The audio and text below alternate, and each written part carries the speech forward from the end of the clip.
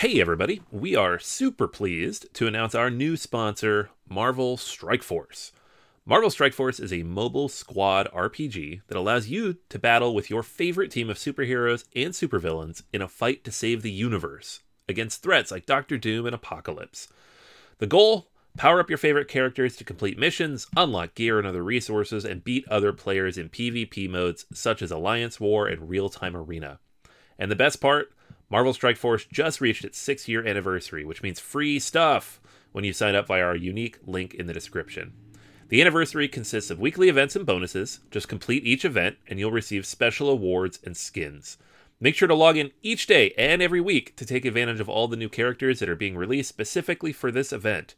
This will be Marvel Strike Force's most generous event to date, so don't miss out.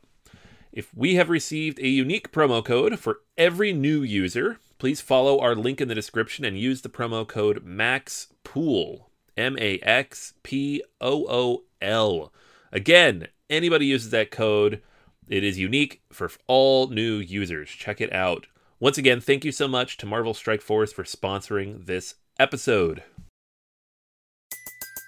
Everybody in your crew identifies as either Big Mac Burger, McNuggets, or McCrispy Sandwich.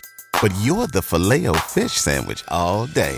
That crispy fish, that savory tartar sauce, that melty cheese, that pillowy bun. Yeah, you get it. Every time. And if you love the Filet-O-Fish, right now you can catch two of the classics you love for just $6. Limited time only. Price and participation may vary. Cannot be combined with any other offer. Single item at regular price. Ba-da-ba-ba-ba.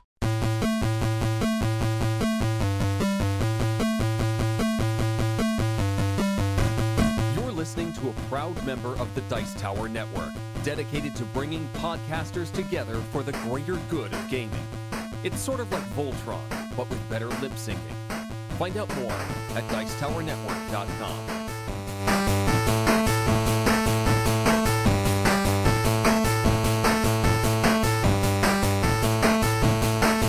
Welcome to Board Gamers Anonymous, a podcast about gamers and the insane fun we have at the table together. This is Anthony. This is Chris. And this is Daniel. And this is Drew. Welcome to the episode, everybody. Episode 47. We hope you had an awesome, wonderful Thanksgiving. This is Thanksgiving weekend, so as you're listening to this, you're probably in the car on your way to buy some very expensive things that are entirely too cheap. So good luck, Godspeed. Hopefully there's some left for you.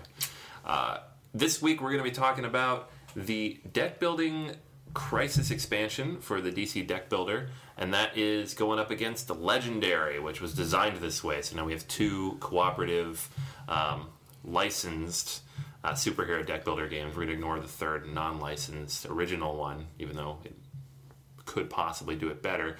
And this week we're going to do the verses of the two major ones.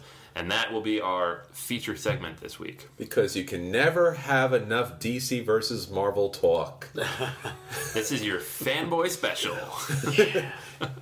But first things first, we're going to hit up Drew for some interesting stories for this week. Some good PR from the tabletop. Board games in the news, magazines, television. Speaking of television, everybody has talked about already the South Park episode featuring all these cool games in the background during that. It was about addiction, that playing board games is a good way to cure addictive behavior. Yeah, the freemium episode where you play those little free online app games, or maybe you're playing Hearthstone, or maybe playing League of Legends. Not saying anybody here, but really all of us. And yeah, a little bit. But you see, that's why this support group, Board Gamers Anonymous, was founded. That's right. Use board games as a way to cure addictive behavior. No, that wasn't it. It causes addictive behavior. We have our own addictive behaviors. well, you're replacing, we're the methadone of gaming. There you go. The acquisitions may be more expensive in the short term, but you don't need as many of them in the long term. But you know what what really, and it caught your attention, it caught everybody's attention. This wasn't Monopoly and Sorry and all the Parcheesi and all those other silly games. They had some really heavy games featured in that. Quickly, the list: Zombicide, Dead of Winter, King of New York, Mice and Mystics, Lords of Waterdeep, Merchants and Marauders. Heavy games all. And in fact, They had King of New York before most everybody else had it. It was on South Park. They were playing it. I know. I wanted to like go online and be like, "Come on!" So I want to know who the hardcore gamer is on their staff that came up with that list. Well, it's Trey or Matt. I mean, they write everything. So It's true. And especially everyone from Flat Hat Games must have been bouncing off the walls because that type of advertising is an extreme rarity. And their games, while outstanding, are pretty small, especially in the marketing of hobby board games. it's a niche company in a niche market. So. But the hobbyists know those games. And Oh yeah, you know, yeah, we know them well. Yeah. But, yeah. But here, some outstanding publicity for them. So the other thing that nobody seemed to notice that I caught was here's a little child in preteen stages playing board games with a senior citizen. You don't see that often. Certainly not at your local game store. But let's have more of that. That's cool. Great way to bring generations together. Wall Street Journal. I just found out about this today, and I got to look up that Wall Street Journal article. It had an article for some reason that featured Looping Louie. You familiar with that game? Yes. Talking about that game in Germany as a drinking game. I have no idea why the Wall Street Journal will be reporting on that, but Because they were drinking. Come on. You missed the headline there, True. but we're going to have to do a top 10 list at some point down the road of great board games to convert to drinking games. If we don't black out in the meantime. Or we don't end up in rehab. Looping addictive behavior. I Let's swear talk it was about for that. journalistic reasons. So we're going to bounce back and forth between TV and newspapers. Going back to TV, The Apprentice. We all know Donald Trump, The Apprentice. You're fired. Well, England has a version which is actually better than the American version simply because it doesn't have Donald Trump in it. There you But- go. I buy that.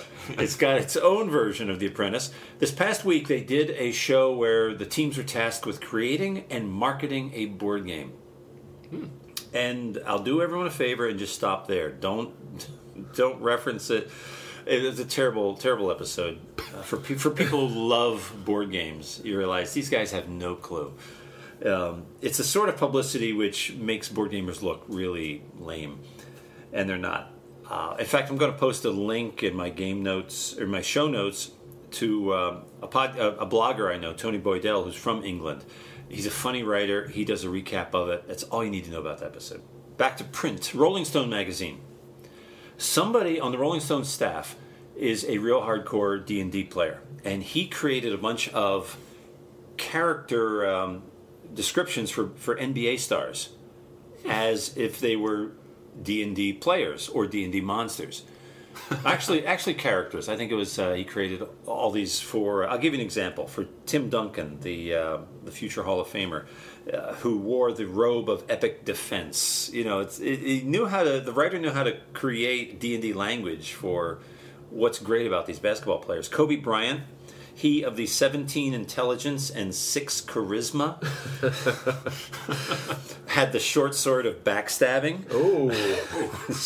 These are deeply personal. Yes. LeBron James, 17 charisma, and the crown of hairline concealment. Ooh, there you go. Very clever Board description. game burn. I know.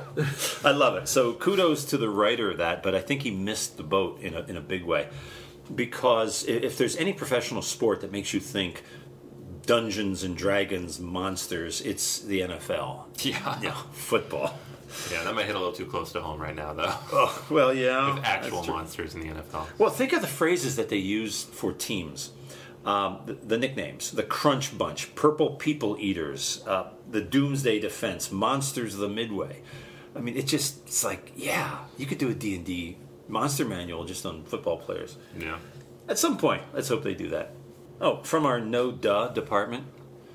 I love that department. Yeah, the No Those guys, Duh. those guys are great down there. They're doing some great work, guys. Keep it up. I actually have two things, but one came from the Daily Nebraskan, the newspaper of the University of Nebraska. They did this article. Everyone should unplug, play board games with friends. Right. So, and he's trying to tell college kids, hey, don't play that video game anymore. Play board games. Because that always works. Yeah.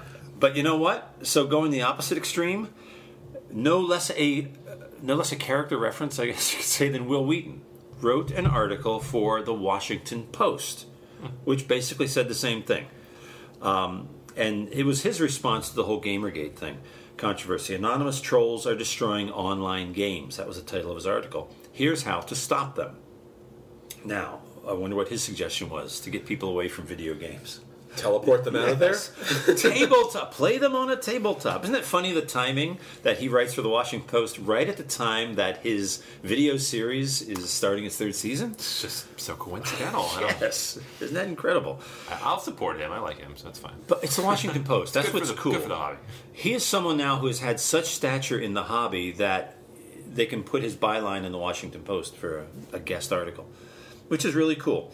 So that's the great thing. And the other, very simply, you remove this whole Gamergate controversy by playing face-to-face. That's the big difference between video and board games. You have a lot nicer people to play with because no one's going to act like a jerk if you're staring at them across the table. Well, it's just basic human psychology, right? Like, if you remove that anonymous nature of the conversation, you're actually interacting with a real human being. Yeah, that's what happens all the time. Percentages go up. I don't think that's going to tilt the balance between video and board games, but, a little bit. So should we change our name then to Board Gamers Unanonymous? Oh, that's true. That's true. Well, no one's ever anonymous because you stand up, like in Alcoholics Anonymous, you're telling everybody who you are. You're giving your whole life story. It's the opposite of anonymity. So it's an oxymoron, let's put it that way. Leave it at that. Another student newspaper, the University of Texas in Austin, had an article about student-created board game includes LGBT characters. You could say this is another connection to the whole Gamergate thing.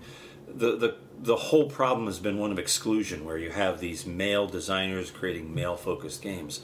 So it's interesting to have games now that are exploring other possibilities. D&D 5th edition is another example of that, where the possibilities now are open to characters of different backgrounds, so to speak. And I mean, that's almost essential, right? Because D&D, you're dealing with multiple cultures from radically different backgrounds, more different than our cultures are, because they actually have racial divisions that are more than totally made-up social constructs, right? There are actual differences. Species, different species of creatures wandering around, and the idea that they all share the same notions of gender, it's almost certainly not true, right? Humans don't share the same notions of gender across culture. Throw in different species, and no way. Magical beings and creatures and half-breeds and... So Dungeons and Dragons can do it successfully because that's not the message. It's not trying to create a message of diversity and inclusion. It's just woven into the fabric of the game. Yes, but it's, if you look at the player's manual, they specifically refer to this, that they want to be an inclusive community to everybody to enjoy this game and this larger hobby. And you know what? Sometimes you need to say that. Sometimes you need to just come up front and say, by the way, everyone is welcome. And that's really nice to say. Since this was based in Austin, obviously they had a talk with somebody from Steve Jackson Games, which is based in Austin, who acknowledged that a game with a message like that could be successful, but still have to be fun. The hard part is taking a game with a really serious message like that and making it light and fun. Yeah, you can have LGBT characters, but how do you weave that into, this is a fun game, I'm liking this, without thinking about it. And you say it's in the dungeon, it's in the manual, the player's handbook, but you don't think about it. You're able to put on a different persona. So hopefully we'll get to the point where you don't have to consciously think about diversity. You just...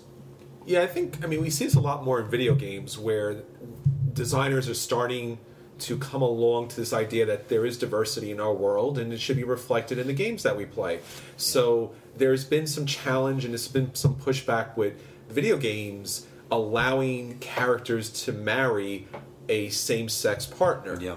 And that's been wonderful that there's been a push for it. There's been some pushback. There's been some challenge. I know Nintendo's recently talked about that a little bit too. But the idea is not that the idea is not that this should be inclusive, like as you're saying, Drew, like it should just be part of the whole realm. Yeah. But it should be something that, up until this point, it wasn't built into the game.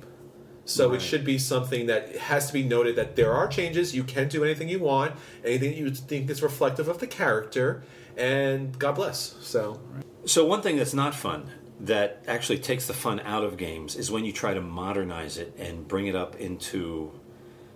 I'll give you an example. There was a Metro Times in Detroit, a fellow called Michael Jackman, wrote an article, Who Ruined the Board Games of My Childhood? And it's basically all about the modernization that the basic games, Hasbro games, Clue, Game of Life, are doing.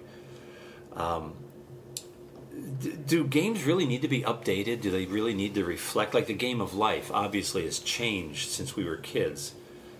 Should you change it? Can families still have fun with a game like that, even if it was reflecting the 50s? I mean, it's hard to say without specific examples, but, if you are playing the Game of Life and you choose either going to college or getting a job, whereas these days you have to go to college and get a job, so you need to do both. It does need to change slightly because thematically the game doesn't make sense if it doesn't play out well. Like, for example, like you were just talking about the LGBTQ community.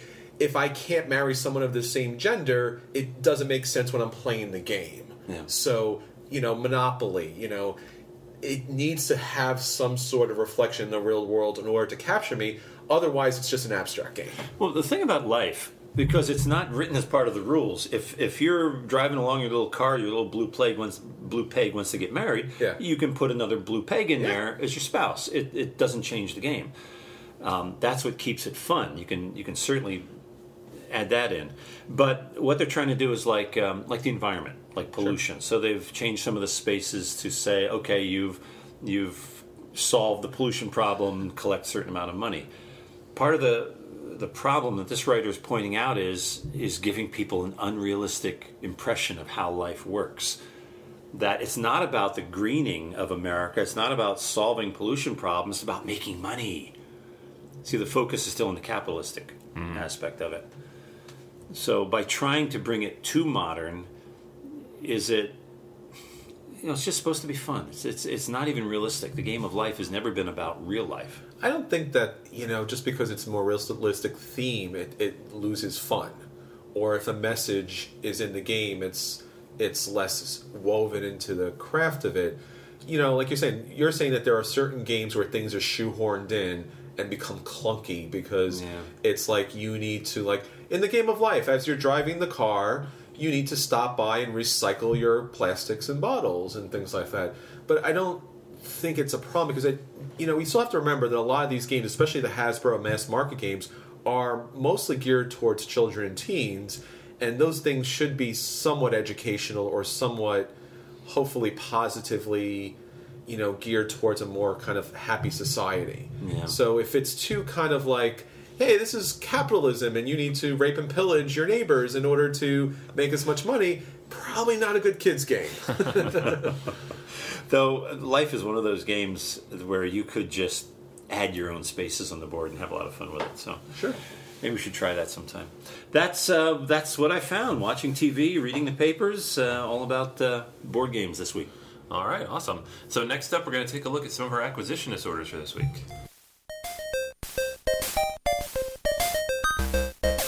Acquisition Disorder Corner. All right, so for acquisition disorders this week, anybody got anything that they need to pick up at Black Friday sales or haven't yet picked up at a Black Friday sale? Well, I talked about playing Smash Up in my At the Table last week, and this week my acquisition disorder is the Pretty Smash Up expansion, which is silly and absurd, and all the characters are hyper-stylized, super cutesy things. But Smash Up has shown an ability to make consistently good quality games with a good sense of humor, and I think that this is going to be very fertile ground for them to do something silly and do something fun at the same time. I want to be the My Little Pony Ghosts. I'll be the cyber chimp unicorns. Okay. I'm going to be the zombie kittens. Zombie kittens, I like that one. Zombie kittens are awesome. So my acquisition disorder is actually something I recently picked up, but, it does come from the darkest of places, AEG's smash up the Big Geek Box. Now, the Big Geek Box is an absolutely brilliant idea, AEG. Great job. Beautiful box to hold all your different races of cards. I bought the box. It's high quality. It has space for everything. You know, this was the reason why I didn't pick up the Cthulhu expansion, because I was worried about looking into the face of darkness and never escaping. I put everything that I own from Smash Up, which is everything, and there's still 2 full plus rows empty.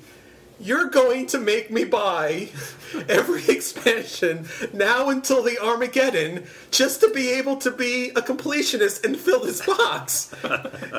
What are you doing? The box is too big. I mean, sure, I can't fit everything in the base box anymore, but I don't know. What is there, 400 expansions coming out to fill this thing? And yeah, I get it, AG. I'm going to buy them all now. I have to fill this box. I don't know how, but I will clearly have to be buying expansions until the end of the universe to fill this thing, because it seems to take a countless number of expansions to fill the dark black box that is the Big Geeky Box. I mean, sure, it comes with the geek race, you know, with the Will Wheaton characters from Tabletop, but that's not enough to fill the box, not even close. I don't know why you're doing this, but sure, I'll keep buying. The acquisition disorder will continue, and I don't also know why you don't have a section for the little tokens. I mean, just kind of randomly, I have to throw them in there in a bag or something, but yeah, that's my acquisition now until forever, so thanks, AEG. Way to go there. This segment sponsored by Smash Up. Way to crush my software. Publishers know how to sucker you in and keep you hooked, keep you coming back. You have to. That's marketing. Another company that knows how to sucker you in and hold you is Game Salute, and now they're continuing their series of games based on the Princess Bride. I just love the concept of have fun storming the castle. Have fun storming the castle. Have fun storming the castle. I know. It's just...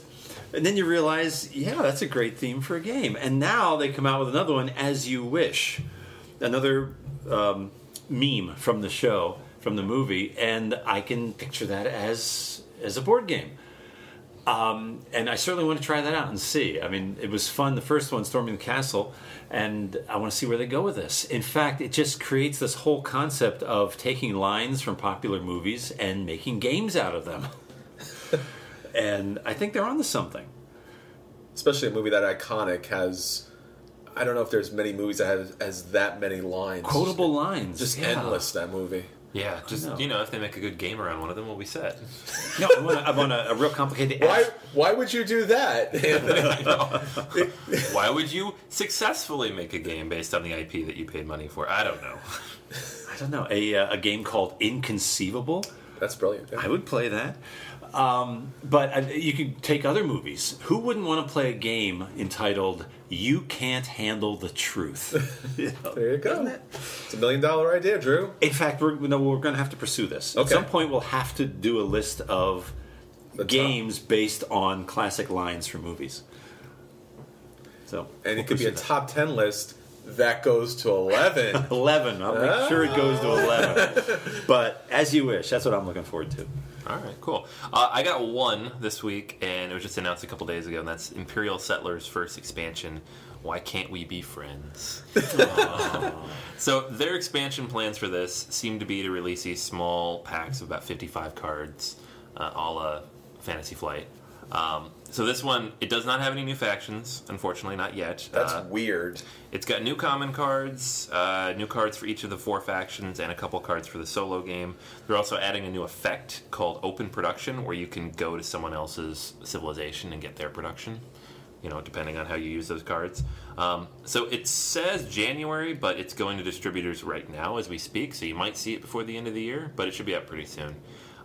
It's cool. I play this game a ton with my son. I play it by myself. He ships over all the goods, but I've played it, maybe a couple dozen times now. It'll be good to have new cards. That's all I can say. Give it a little more depth. I'm personally looking forward to new factions when those start coming out, but I know like that takes balance and time and playtesting. Adding a few new cards to existing systems is probably a little faster and easier for Trevicek. But hopefully he's got a few new races or a few new civilizations in the works for next year. All right, so that's everything for acquisition disorders this week. Next up, let's take a look at what we've been playing lately. Kicking the Habit. Hey there, kickers. On episode 24 of Kicking the Habit, we're going to take a look back at 4 campaigns that recently wrapped up, including Cycling Party, the most realistic cycling board game, Blockcraft, the block mining board game, Emo Gap, interactive museum of gaming and puzzlery, Flat Plastic Miniatures, and 4 brand new campaigns, which seem like original games that we already own, but alright. Moral Dilemma, Intervention, a party game for everyone's worst habits, Wordtov, the board game of dramatic reversals, and Twisticity, a tongue twister card game that's actually fun. No, that's not my comment on it. You'll have to listen to the episode. That's just actually the title. So check us out on December 3rd, 2014, and I'll let you know if you should kick these games off, kick back and wait, or just kick them to the curb. At the table this week. Something I played was, like last week, something I found in the collection of John McCallion that I've been inventorying. We're up to like 1,800 games now. The end is in sight, but he has well over 2,000. It's quite the collection. I came across the game Power Boats, a game I've been familiar with online. I play it on mastermoves.eu, and it's a lot of fun in the digital version. But I just had to try it out. I enjoyed that game so much, I had to try out the table version to see. It's a modular board. You put it together in different combinations for different games. The start and finish lines for the powerboat race is different each time. You have 3 buoys, 3 markers you have to go around. So there's a little bit of fiddliness. There's some oddly shaped 3-sided dice because you're only using the numbers 1 through 3 in your move, and use different amounts of dice as you speed up and slow down. It loses a little in converting, in the original tabletop version, but it's still a lot of fun. Race games always are. There's always a tension, and I think it holds up well. It was a fun game, a light game, but worth taking the time to set up. Powerboats. So I had a chance to play 5 Tribes, the Days of Wonder new hotness, and 5 Tribes, has an interesting kind of feel to it. You're going to actually, instead of placing workers, you're going to displace workers and pull workers off these little tiles that make this giant kind of square board in a Mancala kind of way, where you pick up all of the workers from a certain tile, place them in different areas, and then when you place the last worker of a certain color, you get to pick up all of those workers of those color and then use them for scoring opportunities in the game. Now, for me, the outstanding production, the outstanding component quality, the artwork, the theme, great. The game itself, though, it's kind of hard to say because depending on the placement of the meeples on the board, you could have a large number of rounds. You could have actually a short number of rounds. And, it's kind of hard in that way because it's very tight gameplay. When you pick up the gins and they give you a special ability, you're only going to be able to pick up maybe 1, 2, or maybe even at tops, probably 3 of them. And as you move throughout the game, you're trying to figure out strategy. I don't know. It's very tight. It's a very short game. It's almost an anticlimactic game because I had the last play, and it was pretty much me going, can I do anything here? Can I move? No. If I move those there, nothing happens. I can't move it here.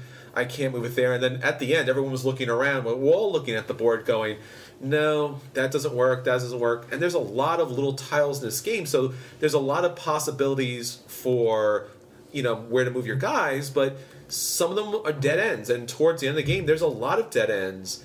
And, very much a part of the gameplay is, who gets to go first. Turn order in this game, which you are paying victory points in order to be able to do that, which is brilliant. Now, in the first game that I played, I did not pay any victory points. I was happy to go either second to last or last.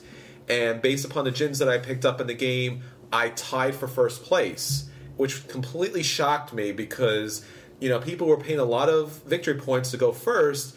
And when you go first, you're able to look at the board and go, well, this will do 5 points, this will do 10 points. It's very mathy in that way because what is the best play there? But the downside of that game is once someone makes their move, the meeples are now rearranged. So if you had an optimal strategy, that's now changed based upon where they place things and changes things up. So AP could really ruin the game. This is a heavy, heavy AP game for something that should not be AP because by the time it comes around to you, the meeples have all moved around. Not just someone took your spot on the board and therefore you have to take another spot, but now the meeple color has been rearranged. Could this, I have a timer. I've yet to bring it to one of our sessions, but there's a 4-player timer. Would it benefit? Is it the kind of game where you could put a timer in there and get people on the clock, make it more interesting if you keep the pace going? I don't know, because by the time it comes around to the third or fourth person, the options that were originally there, not only are they gone, but they have completely rearranged. So like in a standard worker placement game, if the optimal spot is gone, the secondary spot's gone, at least just from looking at the board, a third or fourth.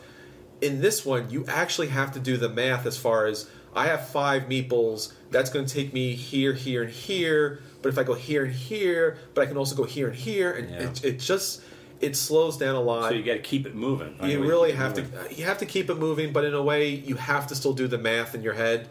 So, my big thanks to David for bringing this game out. It was a lovely game, but it's probably going to be a dodge for me, just because there's only so many times that you could sit down with this game and just get, kind of full enjoyment out of it. That's a shame, yeah, because the game itself and the math and solving the puzzle of all that sounds like a lot of fun, but any game that gets that AP heavy drives me crazy. So I know I don't want to play this. I want to try with a timer. I believe in timers in games. We want to try and I want a mission, or I want to bring that message to the natives.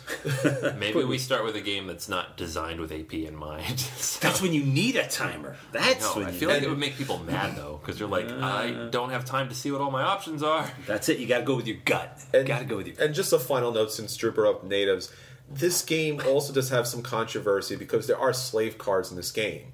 And the slave cards, they grant you some, extra ability here, but they're actually depicted in the artwork as slaves with, chained up kind of thing. So it is, really kind of startling that it's a cute, funsy, Days of Wonder game with, magic gins, and yet there are, quote-unquote brown slave people, in this game that you're picking up to score special abilities and points, which, it's going to bother you, it's not going to bother you. Personally, I didn't purchase anything from the board, so maybe that was the way I played the game out to kind of avoid that. But at the same time, it's something that game companies should take a look at in the future, because it just wasn't necessary. Not that you should be offended or not offended or kind of take that controversy, but it just wasn't necessary in this type of game. All right, so that's all the games we've been playing lately. Next up, we're going to take a look at our Versus feature of the week. That's going to be DC deck building game Crisis Expansion versus Marvel Legendary. And now for the feature review. All right, for this week's Versus, we're taking a look at DC versus Marvel. Now, I say this because the two games that we're talking about today, Crisis versus Legendary, have so many of the same components, so many of the same mechanics, and so many of the same superheroes battling villains that this game, DC or Marvel, which is best for you? Which one reigns supreme? Let's find out. Now, talking about both games, we can pretty much kind of put them together a little bit, and later on we'll kind of pull them back apart to see where they kind of separate. But these are both deck building games, and by that I mean you'll be starting off with a basic deck of cards, And by that deck, you'll be able to purchase or take out villains in the game. Now, as the game goes on, you'll be able to either add those cards to your discard pile, which will eventually be shuffled into your main pile and then eventually into your hand.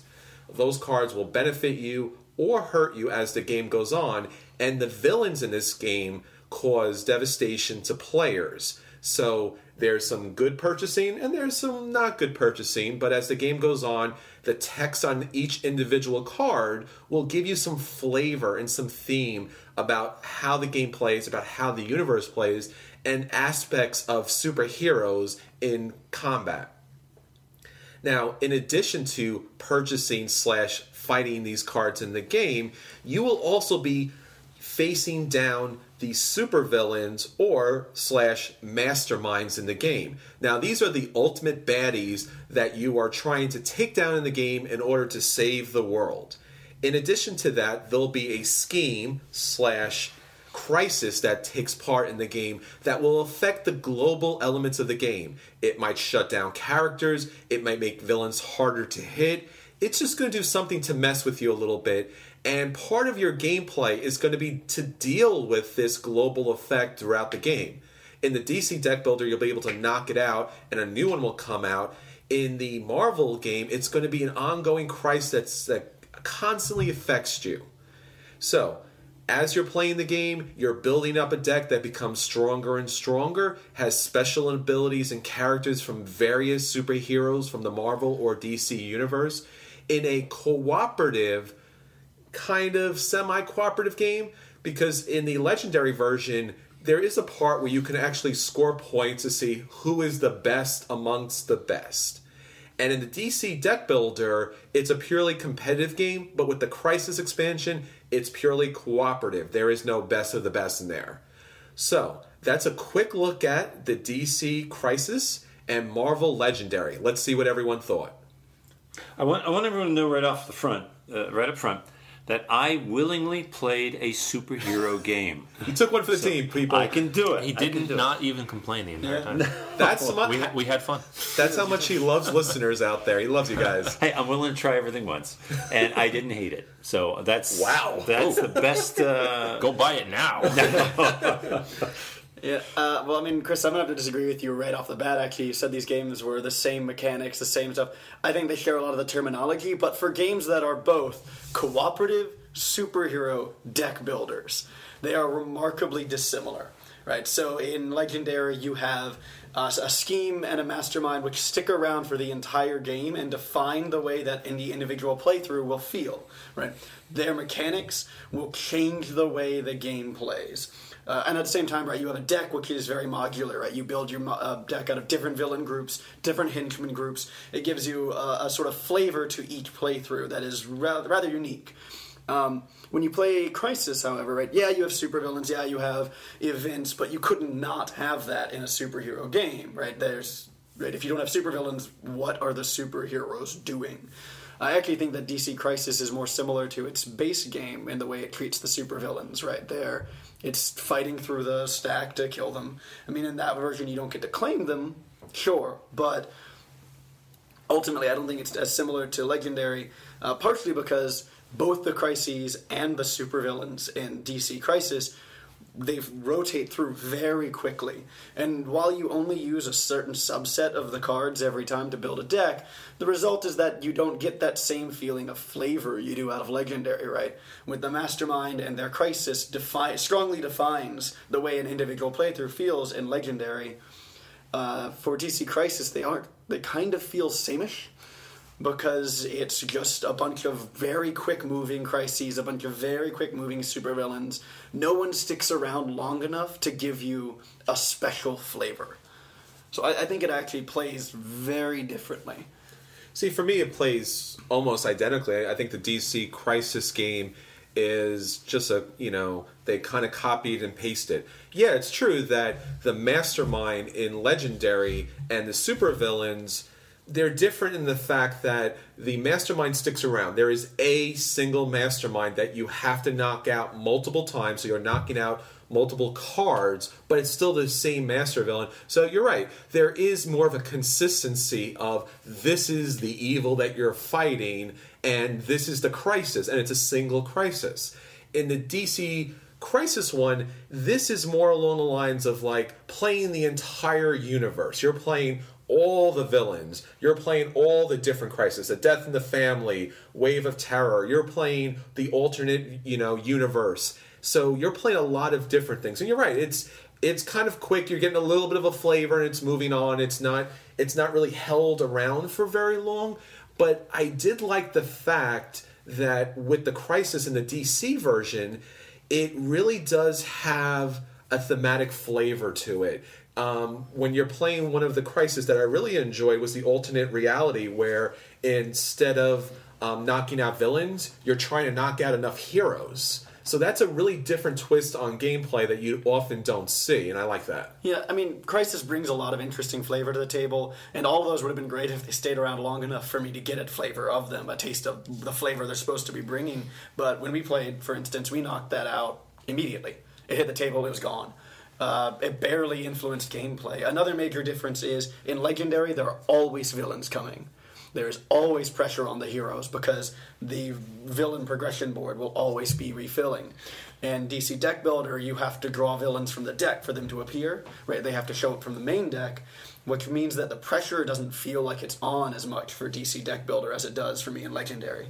Yeah, I liked the DC simplicity in a lot of ways, simplicity of gameplay, getting into it faster. But Marvel really did a much better job at getting the tension right out of the gate and keeping it up. That I will admit that. And if you're going to have a cooperative game, you have to have tension on you from the very first moment, or else it's just not going to be fun. Yeah, for the DC Crisis game, the timer is the deck of cards. So when the cards run out, you lose the game. So there are some crises that really were challenging. The final countdown where you're trying to knock out certain cards of a number, so you have from 2 to 7. That was a little bit challenging, and the deck was starting to kind of run through. The DC Crisis also has ways in which increasing the tension, increasing the hardness level. It does not have the progression across the board where villains are escaping. That's really nice to kind of play.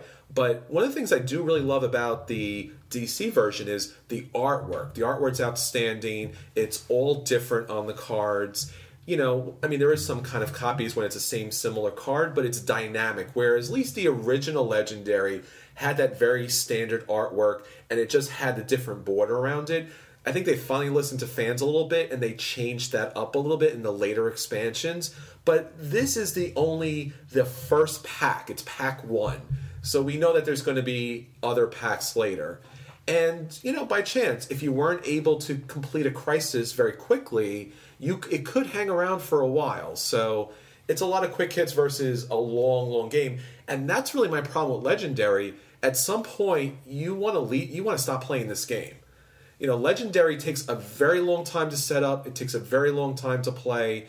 And in some ways, it's not thematic because you're putting together a number of different cards in your hand that may not mesh together. DC does play a lot quicker, as Drew was saying, and sometimes you can build a deck.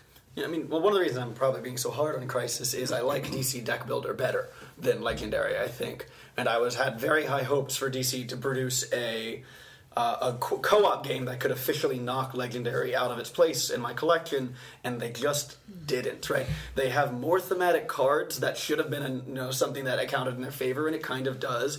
They let you have a superhero big card that you play that gives you special powers. That's something Legendary doesn't do. But when it comes to developing the tension required for a good co-op, they just don't do that, right? It can be hard to win, but it's never tense. It's never nail-biting. It's never watching the army of villains march across the space. There's no feeling of it ratcheting up, right? There's not the pandemic. You see the outbreaks happening. You see the spread. There's not any of that. Okay, guys. Then here's the big question. Once a generation, a rift in the fabric of the universe opens up, and characters from one universe mingle with another, the crossover. Is there a way to cross over certain features of DC with certain features of Marvel? like offset the weaknesses of one with the strengths of the other. I think it'd be easier to work with Legendary as a base. I think it's a better mechanic for a cooperative system. If you took the the hero cards from DC Deck Builder, that would be a major advantage because it would give you a feel of playing a certain power set. I think if you took the varied artwork from DC Deck Builder and the more varied approach to what cards do, right? So everything in DC Deck Builder, all the cards are individually thematic, right? Flash draws cards, Superman destroys weaknesses. That would be great. Yeah, and I think you mentioned this earlier. There is another co-op superhero game, Sentinels of the Multiverse, that is a pure co-op game that I think, as we mentioned in the past, may be the best superhero co-op game. Is the best. But I mean, it's not a deck builder in the same way, right? It's you have your limited deck. Yes. It's already started, and I actually, for that reason, don't like it as much. I like deck building as a mechanic. Okay. Yeah, I think deck building is the biggest weak points of both of these games. Really? As cooperative games. Okay. That's where it has the problems, is in the deck building. So... that's why you have trouble with the tension in the DC, and that's why in Legendary it can go for 3 hours, and you can have these turns where you don't do anything because things don't match up with what you're doing, just because you're shuffling cards and drawing them. Yeah. Yeah, as far as a deck builder is concerned, I think DC works a little bit better because you can build, like, if you have Batman, you can purposely purchase equipment, which is going to benefit his power, whereas when you're playing the Marvel Legendary, it's a little more challenging because there's two currencies, right? There's the purchasing and there's the attack. So maybe you have your hand and you have a 3 of one and 4 of another, and it just happens not to really have anything on the board that you can really do to either knock a villain out or purchase a hero. There's a lot of hands in Legendary where you're not doing anything of significance. I mean, I think DC is a better deck builder, but Legendary is a better co-op. That's going to be my come down here. That's fair. I mean, and this is it's, to be fair to DC, they're hacking on a co-op mode. It's not like it was designed with co-op in mind. Yeah, but if you can't do it well, don't do it, right? If you can't make it tense, if you can't make it a good co-op, then just keep not making co-ops, right? It's not like anyone put a gun to their head and said, you have to make a co-op here, you can't keep making competitive games. It would be an ideal situation, like Drew was mentioning, if you did have like the War of the Rings, right? If you had all the Green Lantern mythos, all those different kind of universes come together, and you just play that instead of just having it come out, you play a little bit of it and you kind of move on. Yeah. You probably will like that a lot better, right? Oh, absolutely, right. If you got more flavor from these from the villains and the crises, there would be it'd be a much better game. All these crisis cards are basically like events from the DC universe. You have the Death in the Family, you have Identity Crisis. Rise of the Rot. A lot of these are more recent than others, but some of them are pretty iconic events from the multiverse. It's a great way to point, like, hey, remember when we wrote that comic called A Death in the Family and it was really good? It's great, but it doesn't give you much, right? The game doesn't... Yeah, I would like to play the story of the Death in the Family. Right. So if you ported over Legendary's treatment of the supervillains and the schemes, right? If you played the Death in the Family arc in Crisis, that would be way more compelling. And also you have to find a way to make the villains more aggressive, because while the crises present obstacles, they're static obstacles. They don't come for you, right? They're just sort of sitting there as the timer runs down, and losing by timeout is the most unsatisfying kind of gameplay for me. I want to feel like, in a co-op game, I want to feel like the game is coming for me. Right? It's not just waiting for me to run out of time, it's coming to get me. Sure. And I think one of the other challenges with Legendary is everything has to be aligned perfectly in order to have a good co-op game. You have to pick the right, villain, supervillain, mastermind to go along with the crises, to go along with the right packs, to go along with the right heroes that you're choosing. I've played multiple games of Legendary where someone picked a tech character and then no one else picked tech characters. And that character only benefited off other tech cards. Or picked an X-Men and no one else picked X-Men. And you're like, I really can't do much. And now I have to do not much for 3 hours. And so, but on the reverse side, sometimes the opposite happens, where it's a perfect storm of the heroes you put together and you just blow through a game in 45 minutes. And you're like, wow, that was super easy. We were never challenged at all. So, there's wild swings in Legendary. Yeah, I mean, well, I actually would not cast that out as a disadvantage. The way I picked that is Legendary is a cooperative game that can vary in difficulty based on how you set up the basic. And usually that's a merit for a cooperative game, right? You can make it easy by picking, Red Skull and a bunch of overpowered superheroes, or you can make it as hard as you want, right? And that type of difficulty variation is usually, I think, a merit for a deck builder. But I don't think that's think that's a purposeful thing. I think I'm sure that if you go to Board Game Geek, somebody put together a list of things that, like, as you said, are from like 0 to 50. But this is more of a coincidental kind of putting some things together that seem cool, which Legendary is like, hey, you can play with Captain America and Wolverine. They won't work well together, but you can do that. And it's like, all right, yeah, I guess so. I mean, that's a little problematic, but, as Anthony was saying, the Crisis one is kind of a add-on mod, to an already very good light deck building game, whereas the Marvel Legendary is a co-op game. But I also want to mention, which I talked about very briefly, the semi-co-op part of it, which I can score more points than you and kind of have an additional win, which honestly is incredibly stupid. Because now, I mean, I know there's some games that play this a lot better, like Dead of Winter, but I'm not going to do what needs to be done to help the team in order to score 2 or 3 extra points to say I'm the winner. I mean, it's almost embarrassing at the end of a game if you lose, but you turn around and go, but I had the most points. And everyone goes, you really need to leave. We don't want to play with you ever again. I've never had that problem with Legendary. I just don't bring up that rule, and we choose not to play by it. I do think that's a bad rule. I don't think it should be there. I mean, you could do the same thing with DC Deck Builder. I don't know if there's a rule in the rule book like that, but sure. A lot of co-op games, though, have scoring in them somehow. Like Robinson Crusoe has scoring. Don't play with scoring. Yeah, it's for the people who don't really like co-op games. Yeah. With the exception of Dead of Winter has a... Yeah, but it's designed with it in mind. Yes, yeah, I agree. So that's fine. Right. Some people believe in the first among equals theory. Yes. Which is fine if it's designed that way. If you design a co-op and at the end you're like, oh, how do we pick a winner? I don't know, points of some kind. All right, but overall, I think we have a general sense of what everybody's opinion is. But with versus, got to pick one.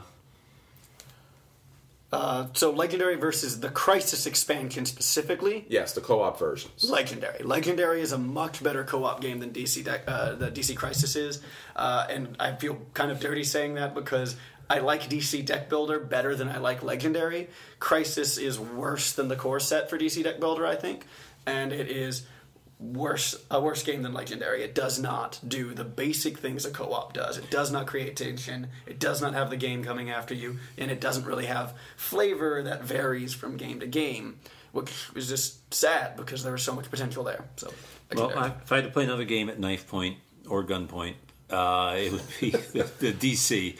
If you could show me a version, a variation we haven't played yet, that will increase the tension. I like a game. If I'm going to have to play a superhero game, one we can get into quickly, put away quickly, but it does. I agree with Daniel at that point. You've got to have more tension in. I don't like either of these very much, so I don't know. Legendary is too long, and I've had a couple situations where it was put together poorly, which kind of comes down to whoever's running the game, I guess. You got to coach people a little, but at the same time, it's supposed to be picking a random villain. You're supposed to be building it that way. So if you're playing the game the way it's written in the book, and that happens, that's a mark against the game. It just takes too long. Like an hour and a half of that would be fine. 3 hours, it's a nightmare. The Crisis expansion, I probably liked it more, but it also seems like it's going to run kind of long. We played, I don't know, an hour in the one game we were playing, and it was not even halfway done. And there isn't enough tension there, I don't think. Thematically, it's more interesting, maybe just because I knew all the events that they were referencing, but they don't necessarily play through the game, like Daniel was saying. So I don't dislike it, but I wouldn't buy either of them. And I'd probably pick up Sentinels, which I know is not a deck builder, but that's my favorite superhero co-op by a mile. So it's a good game. I'm having a really hard time with this. I do agree with Daniel that Legendary mechanically is the better co-op deck builder game, but I agree with Anthony where, the DC Crisis game is a lot more fun and, it does play a lot better. I mean, I've had some really sad, boring, scenarios with Legendary that I'm just like, I typically don't want to come back to Legendary. But I can completely understand that the DC Deck Builder, the Crisis expansion, doesn't go far enough to dethrone it as the co-op, kind of superhero game. And it's such a hard kind of back and forth that I'm not really sure where to go. But to be honest, I'm gonna end up with Drew, because in the end, if I'm playing a co-op game that neither does one really well, I want to go with the one that's shorter. Wow, that is the most damning by fame phrase ever. Right? At least it didn't take too long. That's like what you say after you get a dental procedure.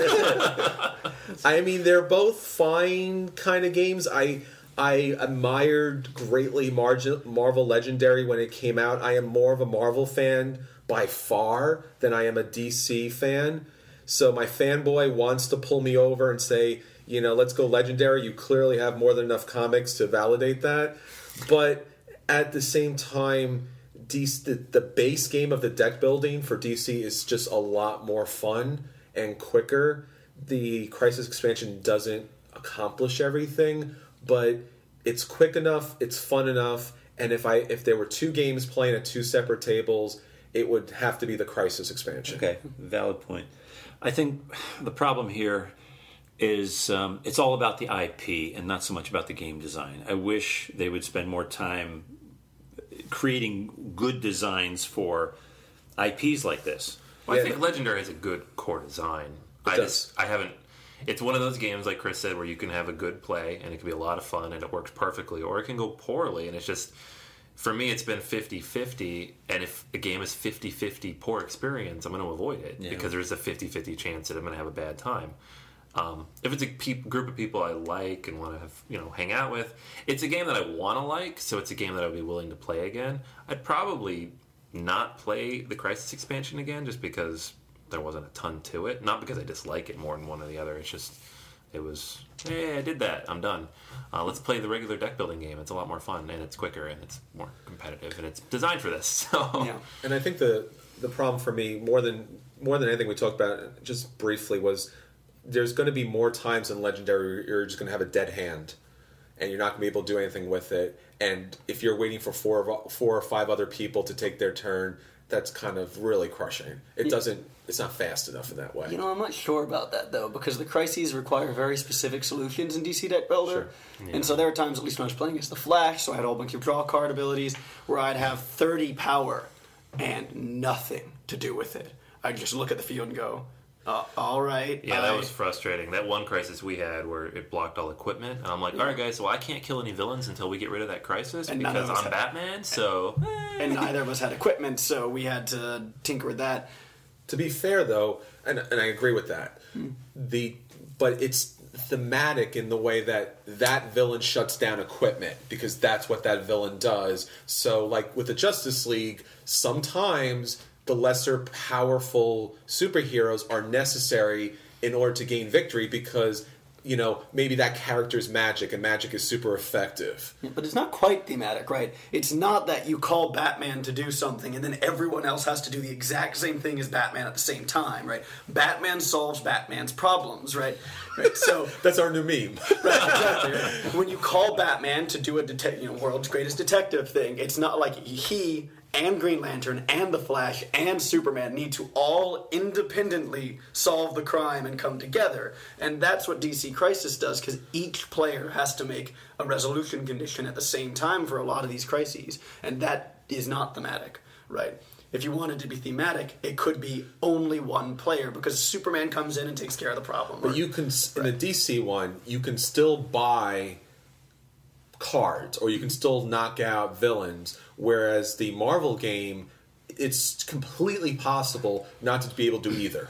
Yeah, but buying a card that isn't useful isn't really doing anything. Still doing something. All right, guys. So, like all DC versus Marvel conversations, this will carry on long after the recording stops. One on a non-partisan note here. Legendary, I think, is less sensitive to the number of players you have. If you have Crisis, it plays much better the more people you add, I think. So I played 2 and 3 player versions. The 3 player version was much more interesting, much more dynamic, and much faster moving. The 2 player version ended up being very sort of slow and sluggish. So I suggest in playing Crisis, if you do play it, with more people rather than less. I think Legendary runs about the same. Actually, if you go too many with Legendary, it starts falling apart. And I'll also give a nonpartisan quote to kind of bring the piece. As Anthony said, Sentinels of the Multiverse is awesome. Yeah. So it's not a deck builder, and some of the art is kind of sketchy and a little odd and a little, watered down, but the mechanics are brilliant in that game, and it does kind of give you the beautiful balance of having a villain fight the entire time, but having different things pop up crisis-wise that pop in and out. Yeah, so. Sentinels is a fine game. It's just a different category. Yeah, it's a completely different category. And yet it still won our versus somehow. Gravwell, guys. Gravwell is the best cooperative superhero deck builder. We're off the rails now. That's it for our versus feature this week. Obviously, we had something a little more contentious than usual, but it's a fair comparison, and I think it's something people are going to ask a lot about, especially if people have had trouble with Legendary. This is not over, Daniel! It is not. Oh my gosh, this is going to be the new Galaxy Trucker review. But next up, let's take a look at our final round with Drew. Oh, have we stopped talking about superhero games again? Okay, good. Now I'm back. In light of all the discussion we've had between Marvel and DC, and the endless supply of games based on those IP, I thought our final round could be IPs that you would like to see more of in board games, not less of. So in this idea of IPs you don't see enough of, you want to see more of, my favorite is Alice in Wonderland. I'm not talking about Disney Alice in Wonderland, but the original. Lewis Carroll was a game inventor, for crying out loud. And why we don't see more games from his property, I have no idea. And it has beautiful characters, richly defined characters, living in a whole other universe, a whole other world. Heavy on mathematics, but very clever wordplay. There's a lot of directions you can go in with that IP. I want to see more of it. Well, talking about the Marvel and DC universe, I often think about one of the greatest comic book writers from both of those universes, which is J. Michael Straczynski, who you probably better known as the creator of Babylon 5. Now, Babylon 5 is this outstanding sci-fi opera. If you haven't caught it, you must check it out. It's revolutionized everything about sci-fi on TV. It was the first series that had these major arc over 5 years in which it kind of developed characters and stories kind of played out, and it was just outstanding. It's probably my favorite television series of all time, and it's not to be missed. Babylon 5 did have a CCG at one point. It also did have a tactical war game that was really outstanding. But beyond that, there hasn't been anything from Babylon 5 for a decade and more. And this IP has tremendous depth as far as the diplomacy, the backstabbing, the sci-fi lore, the ancient races and gods that kind of, play out in this universe. And it's just, there's so much wonderment to this game that, you can kind of go endlessly. There's games and games and games out of this. So Babylon 5 is absolutely the IP that really needs to be out there in our gamer world. So I missed that. What IP did you... Babylon you really 5. love that, don't you? I love Babylon 5. I am a huge Babylon 5 fan. All right, for me, it's...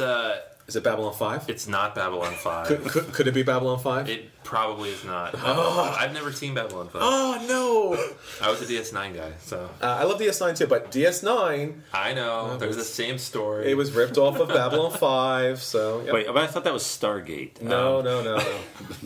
Battlestar Galactica? We're down the 90s sci-fi tunnel here. I'm going a completely different direction. The IP I would love to see more of, and it's actually a collection of IPs, is... basically anything by Nintendo. But if we're going to get more specific, I would love to see a board game based on, like, The Legend of Zelda that's not Monopoly.